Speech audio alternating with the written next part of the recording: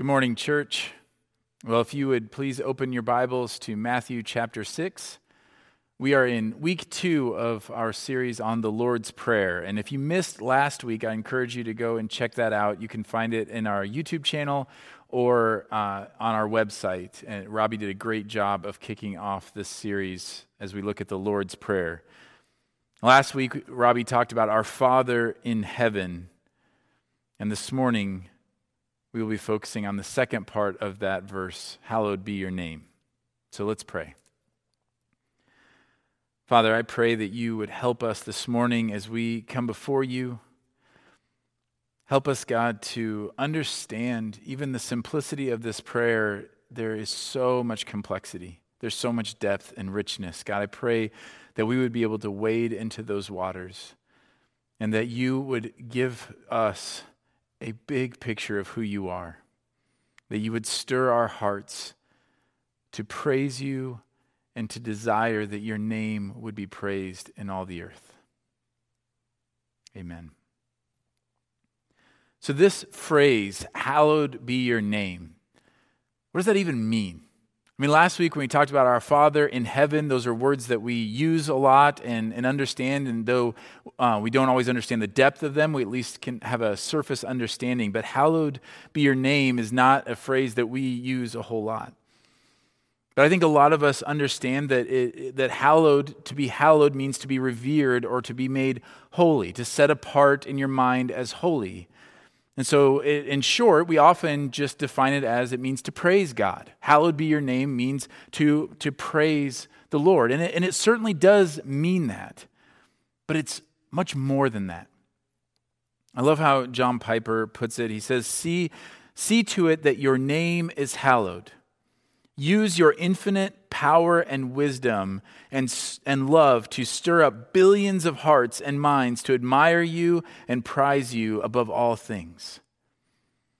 So I want us to understand that hallowed be your name is not just about my personal praise of God. It's not just that I would say, God, I want to hallow your name. I want to praise your name. It is a request made of God to let his name be praised among all of creation. And this phrase should soak all of our prayers. At their core, it is for God's glory that we ask all things. Notice how many times in Scripture the author asks God to do something for his own namesake. Like once you start to see this, you see it everywhere. Jeremiah 14:21 says, "Do not spurn us for your name's sake. Do not dishonor your glorious throne. Remember and do not break your covenant with us." Look at what grounds does Jeremiah make his appeal? It's that God's name not be dishonored. It's for his name's sake. Or Psalm 23, probably the most famous psalm there is. In verse 3, it says, "He restores my soul. He leads me in paths of righteousness." For what? For his name's sake. What does David think God's motivation for the restoration of your soul is? His name's sake. And even in Matthew 19, this is all through Scripture, all through the Psalms, in Matthew 19, Jesus says, "And everyone who has left houses or brothers or sisters or father or mother or children or lands for my name's sake will receive 100-fold and will inherit eternal life." It's for his name's sake. And so whatever you do, it is this idea of praying to God and praising him and saying, God, whatever you do, whatever I ask you to do, however I ask you to move, what I desire more than anything is all of creation to praise your name. See that your name be hallowed, no matter what. Hallowed be your name. That is the prayer. That everything would glorify God and lift him up as the most worthy treasure. Not just I praise you, but let your name be praised to the ends of the earth. So notice what this first verse is doing. Jesus teaches the disciples to pray, starting by saying, Our Father. in heaven, who is far beyond what we could ever imagine, who resides on a different plane than us. Let your name be praised in all the earth. What is it doing? It's reorienting our hearts to God, because our hearts need to be reoriented. Think about it. When you go to prayer, what drives you to prayer? What instigates it? I mean, typically, it's something that is going on in our lives. We're most often driven to prayer because of some trial we are facing, or something that we desire, or some form of desperation, or some request. But we are driven to prayer in that way. I know it's not all the time, but I would say it's the majority of time for most people, we are driven in that way. We are driven to prayer in kind of a self-seeking, self-interested way. And Jesus knows this. But notice, he doesn't say to the disciples, okay, well, if I'm going to teach you how to pray, first, you need to get your heart right and focus on God. And then you can go to God in prayer. He doesn't say that. No, instead, he teaches them to pray in such a way that will right their heart. Do you see the difference there? He doesn't say to them, okay, well, you're being selfish in asking to pray or to go to him. He doesn't expect anything else from us as children. What he does to us is he teaches us to pray in such a way that our hearts in prayer would be reoriented around God. Father, there is none like you. Let your name be praised in all the earth. And the rest of the prayer all flows from this reorientation of my heart, this attuning my heart to the Creator of all things, who created me, who calls me son, and whose glory spreads to the end of the earth. All the things that I go to God in prayer with, the foundation of it all is the glory of God. Everything, hallowed be your name, means that everything I ask for is, God, for your name's sake, for your glory. That is what it means to pray, hallowed be your name. That is a big prayer. And depending on how you see things, it will either be the hardest thing to pray or the easiest. It's the easiest thing to pray because this whole life praise is the most natural response to seeing God rightly. Take a look in Isaiah 6, this amazing scene. It says, in the year that King Uzziah died, I saw the Lord sitting upon a throne, high and lifted up, and the train of his robe filled the temple. Above him stood the seraphim. Each had 6 wings. With 2 he covered his face, and with 2 he covered his feet, and with 2 he flew. And one called to another and said, Holy, holy, holy is the Lord of hosts. The whole earth is full of his glory. And the foundations of the thresholds shook at the voice of him who called, and the house was filled with smoke. And I said, Woe is me, for I am lost, for I am a man of unclean lips, and I dwell in the midst of a people of unclean lips. For my eyes have seen the King, the Lord of hosts. Just picture this scene of praising God.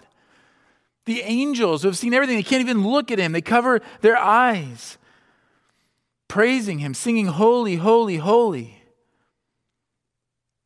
And why do you think they're there? They're not there because that's the job they drew. Like in the movies where you have a king kind of being carried around and there's always some member of the court whose job is to just go around and either fan them with a big fig leaf or feed them grapes or tell them how wonderful they are because that's the job that person drew. It's not that. It's the natural response of the angels being in the presence of God and seeing him for who he is. We've mentioned before, and you see that with Isaiah saying, I am a man unclean. We've mentioned before that every time people even get a glimpse of God's glory, either through a blinding light or an angel or a burning bush or a cloud, the response is the same. They fall to their faces. Why? Because they were trained to respect God? Because they knew that's what they were supposed to do? Because they believed that if they did something like that, it would kind of butter God up and then they could ask him for things or put him in a good mood? Of course not.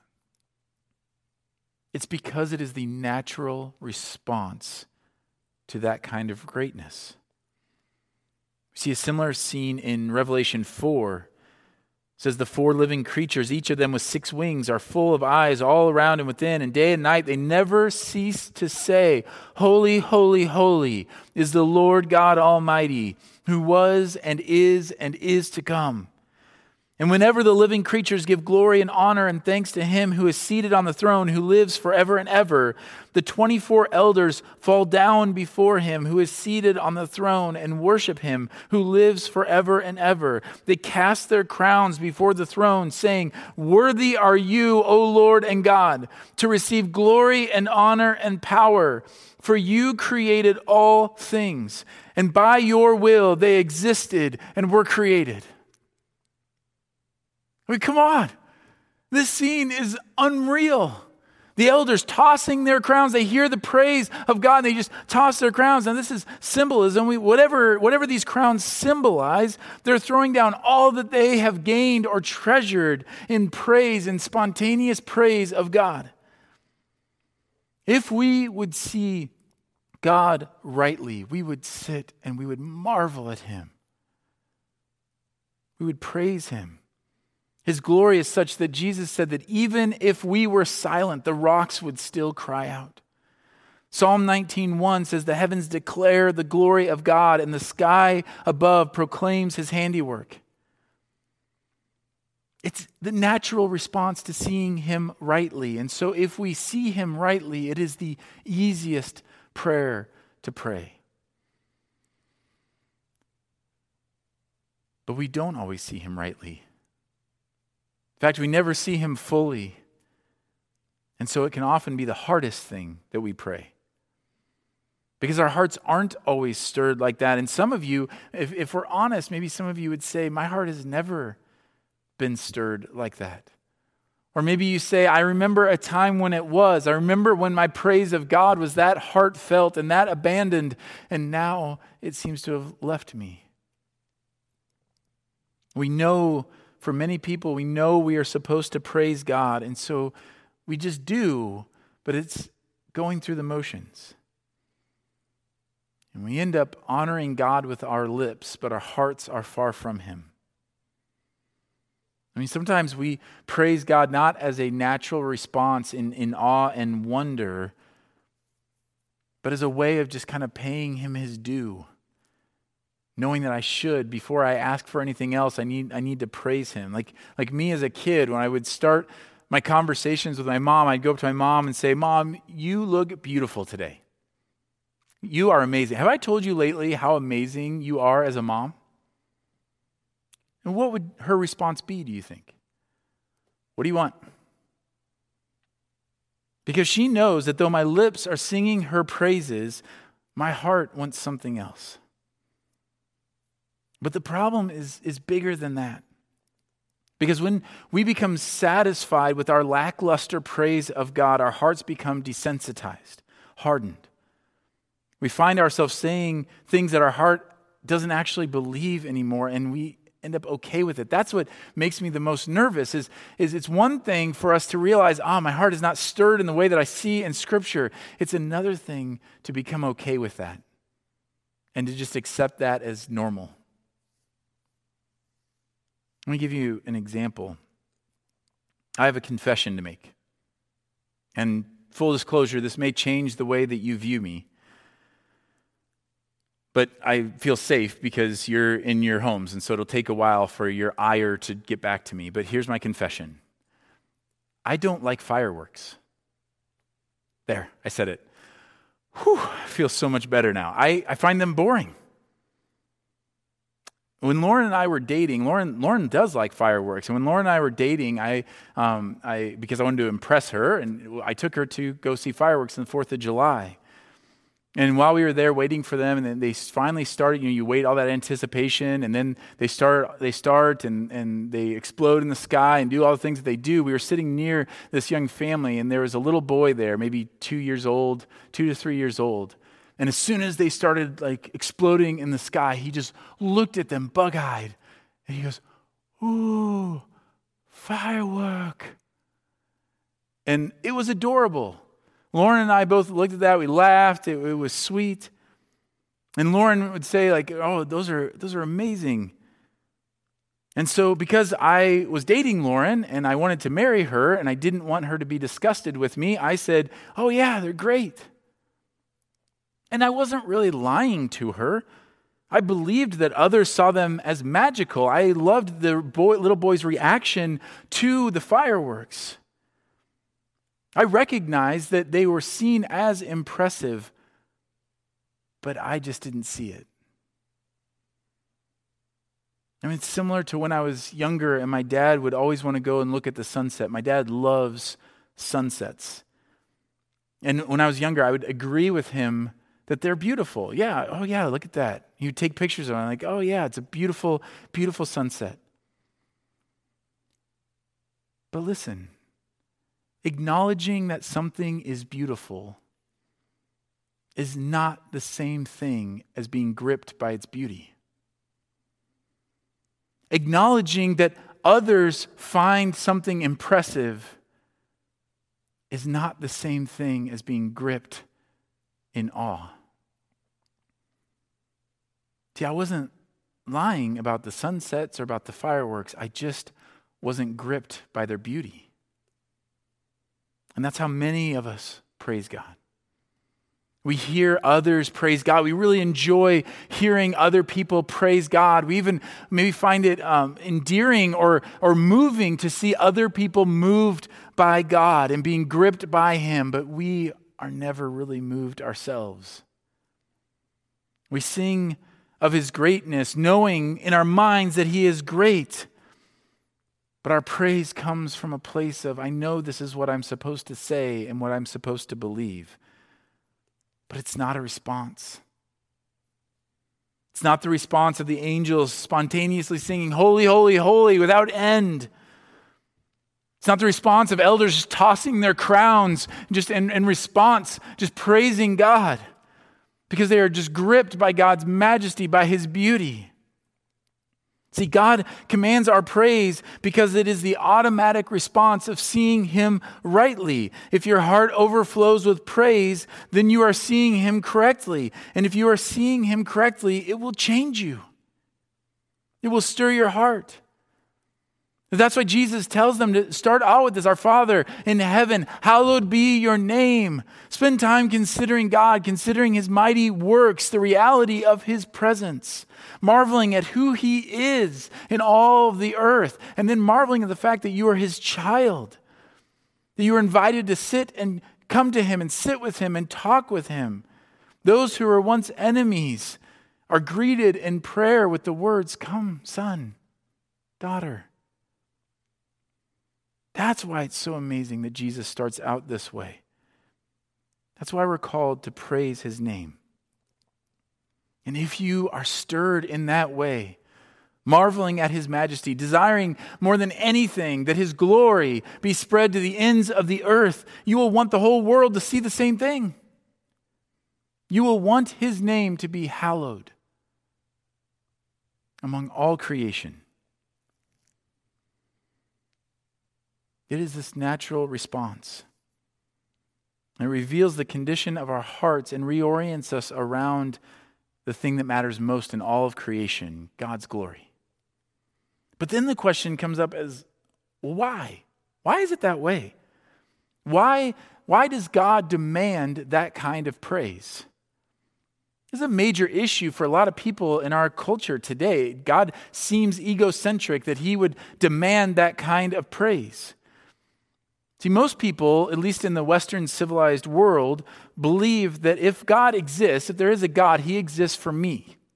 He exists to help me with my dreams and my plans and live my life. And it can be a very rude awakening when a person really reads the Bible and realizes that it's not about you. It's about God. I mean, when you think about it. If you picture God as kind of this kindly grandfather who's there to give you advice and encouragement, to pat you on the back and tell you to pursue your dreams, then it's a really rattling picture to see that grandfather saying, it's all about me, praise me. But that is what God does. Isaiah 48 says, for my own sake, he repeats it, for my own sake, I do it. For how should my name be profaned? My glory I will not give to another. That sounds like something you would expect from a villain in a movie, not the hero. So what gives? I mean, doesn't it seem like it would be more admirable if God kind of deflected the praise? If in Isaiah he said, okay, stop, I get it. Yep, thank you, I appreciate it, but calm down. Wouldn't that be more endearing? But instead, he insists that we worship him and him alone. Why? Well, because it's the most loving thing that God can do. In fact, for God to not demand that we praise him alone would be destructive to us. It would be evil. When Robbie and Stacy adopted Haley, they gave their friends, which I'm one of their friends, I think, they gave their friends strict instructions that if Haley needed something, they needed to be the ones to give it to her. So if we were at a potluck and Haley needed food, that Robbie and Stacy needed to be the ones to give the food to her. Or if she would fall down, then Robbie and Stacy needed to be the ones who picked her up and took care of her. And they said it was important to create that bond with her. And I respected their wishes, but I didn't fully understand.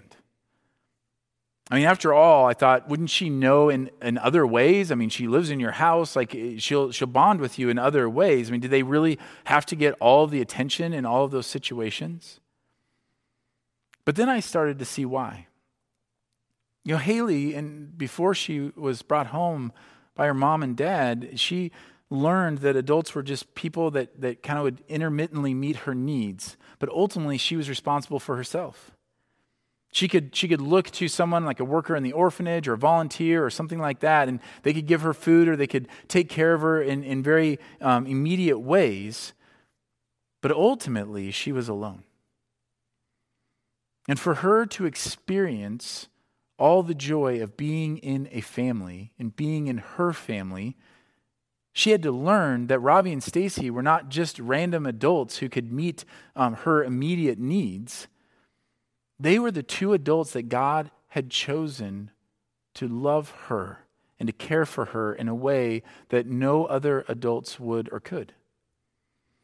She had to learn that there was a difference between a server at a restaurant who brings her food and her dad who brings her food and loves her more than she could possibly imagine. She needed to understand what that relationship was. I mean, imagine them sitting at a restaurant, and imagine a server going over to Haley and bringing her food and saying, "Oh, you are adorable. I can take care of you. I brought you this food. I'm someone that you can trust. Do you want to come home with me?" That's evil. And imagine if Haley then looks to Robbie in that moment and Robbie, wanting to be humble, just kind of shrugs and says, "Well, whatever, either way's fine. You can go home with her or go home with us." That should make you nauseous because it's evil. See, it turns out Robbie and Stacy weren't being greedy for Haley's affections. They were being good to her. To share that with anyone else while she was learning to be their daughter would not have been humble. It would have been destructive. It would have been evil. And if it's evil for a stranger to lure a child away from her parents, and it's evil for imperfect parents to confuse their children about their specific and abounding love, how much more would it be evil of God, who is perfect in his ability to care for us, who is abounding in perfect, rock-solid, steadfast love for us, to let us stray to any other source?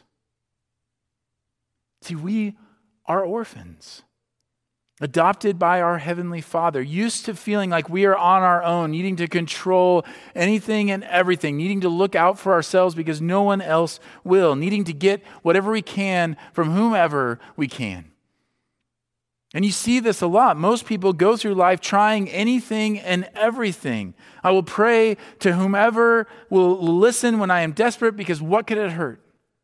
I will appease whatever gods or fates or philosophies to try to get what I want. We see this all over. People in desperate situations on social media saying, send positive thoughts and vibes and pray to whatever you pray to. It's desperation. But ultimately, there's no one to turn to. We are alone, dead in our sin. But God. See, then we were adopted by our Heavenly Father. Those of us who have placed our trust in Jesus Christ have been adopted by our Heavenly Father, who loved us before we understood what that even meant. And who has set aside a firstborn-sized inheritance for all of his children. He has promised to care for us, to work all things together for good for us, to keep us, to sustain us. And these truths are just too magnificent for us to grasp, especially at first. A part of our learning to become sons and daughters is learning that He is the one that we turn to. He is the one who is looking out for us. He is the one who makes all of these things happen. He is the one who has us. He is the one whose promises are there and who are true.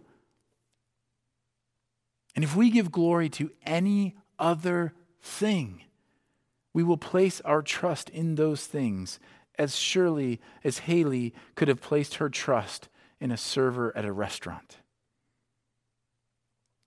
See, it is not for God's benefit that He demands glory. It is for our benefit. It is Him saying to us over and over and over again, that breath you just drew, that was from me. That relationship that you have that brings you joy, that's from me. Praise me. That's what He wants us to see. And He would say to you, as you give me praise, you will experience the incredible joy of being loved by me, being loved by your Father. You will know that I do not just give you what you need, I give you what you most desire. That is what our Heavenly Father says to us in prayer. See, the reason why Haley at the beginning would ask anyone and everyone for food is because the most important thing, the biggest thing that she could imagine, was having a full belly. But now she knows something even greater than that. She knows the love of a mom and dad who would do anything for her, and that is so much better. That is what God wants for us. And the only way we get that is through the renewal of our minds, to see Him rightly and to praise His name as the source of all things good. And when we share that at all, if He were to share that glory or that praise, to let us wander to any other source, it would be as evil as letting your child go home with a stranger. That's why idolatry is taken so seriously in the Bible. Anything that steals glory from God steals joy from His children. Anything that offers life apart from God delivers death and destruction. And make no mistake, anything that offers life but delivers death is evil. And God is not evil. He is good. So he demands our praise. And we learn little by little, just as Haley has learned little by little. When you look at Haley now, you see a girl who knows who her mom and dad are. And she enjoys being a part of her family. And the more she matures, the more she understands. So I don't have to take the same precautions that I used to. I'm allowed to get her food or take care of her if she was, hurt or something. I can do those things. But you know what? It's still really fun to talk to her about how great her mom and dad are. It's still my favorite thing to talk to her about because she's still learning the depths of her parents' love for her. And so I'll say to her, God's pretty amazing that he gave you such a great dad, huh? And Haley, in Haley fashion, will say, yeah. Huh. Hey, in Narnia, did you know there are trees that can talk?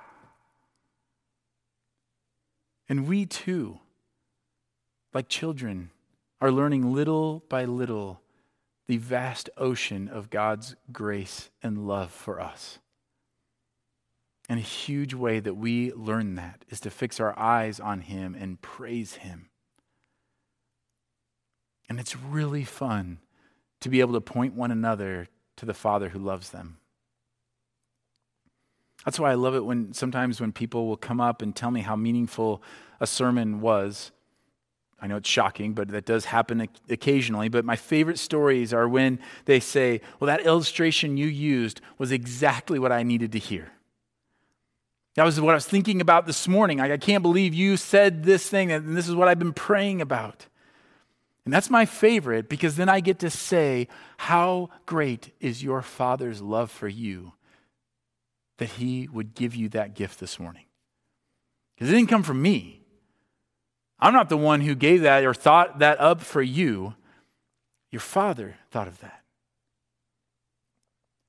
And so it is a joy to be generous in giving our Father praise. That's what it means to say, hallowed be your name. God, I want your name to be glorified to the ends of the earth. I want your name to be glorified after a sermon or after a worship service or after anything else. I want your name to be glorified because you are the source of all things that are good. And so Jesus doesn't put praise up front because God wants to make sure that we know that he's the boss. It's because he knows it's the most loving thing that he can do. To remind you of who you are talking to, who you are casting your anxieties onto, who you are crying out to, who you are rejoicing with. That you would hear his voice, that you would turn, that you would be healed. Why would you start anywhere else? Why would he let you start anywhere else? So God says, turn to me, remind yourself of my greatness and watch everything else fade away. So this is how Jesus teaches us to come to him in prayer. Let Jesus show you how to pray in such a way that your heart would be gripped by the beauty and glory of God. Just watch what happens as you come to God, overwhelmed. Maybe you're coming to God this morning, overwhelmed by your circumstances. You remind yourself of how he made the heavens and the earth. Or you come to him feeling utterly alone, remembering, you take time to remember that he has numbered every hair on your head. Or maybe feeling unlovable as your sin is very much in front of you right now, and the shame and the guilt of your sin, feeling unlovable. You remember the cross and the incredible love that Jesus demonstrates there. Or you're consumed by your own plans, thinking about all the things that you want to do. You reorient your heart around the desire of seeing God's name be hallowed to the ends of the earth. So church, pray in this way. Let the praise of God change you. It will change how you pray. It will change your desires, and therefore it will change your requests, and you will be able to truly pray, hallowed be your name. So what I want to do as we close in prayer, I want to read David's song of praise and thanksgiving found in 1 Chronicles 16. And as you listen and read these words, consider them and let them be the cry of your heart. They speak of your Father. Sing to the Lord, all the earth. Tell of his salvation from day to day. Declare his glory among the nations, his marvelous works among all the peoples. For great is the Lord, and greatly to be praised. And he is to be feared above all gods. For all the gods of the peoples are worthless idols, but the Lord made the heavens. Splendor and majesty are before him. Strength and joy are in his place. Let us respond to him as we sing, inspired by Psalm 100. Make a joyful noise to the Lord, all the earth. Serve the Lord with gladness.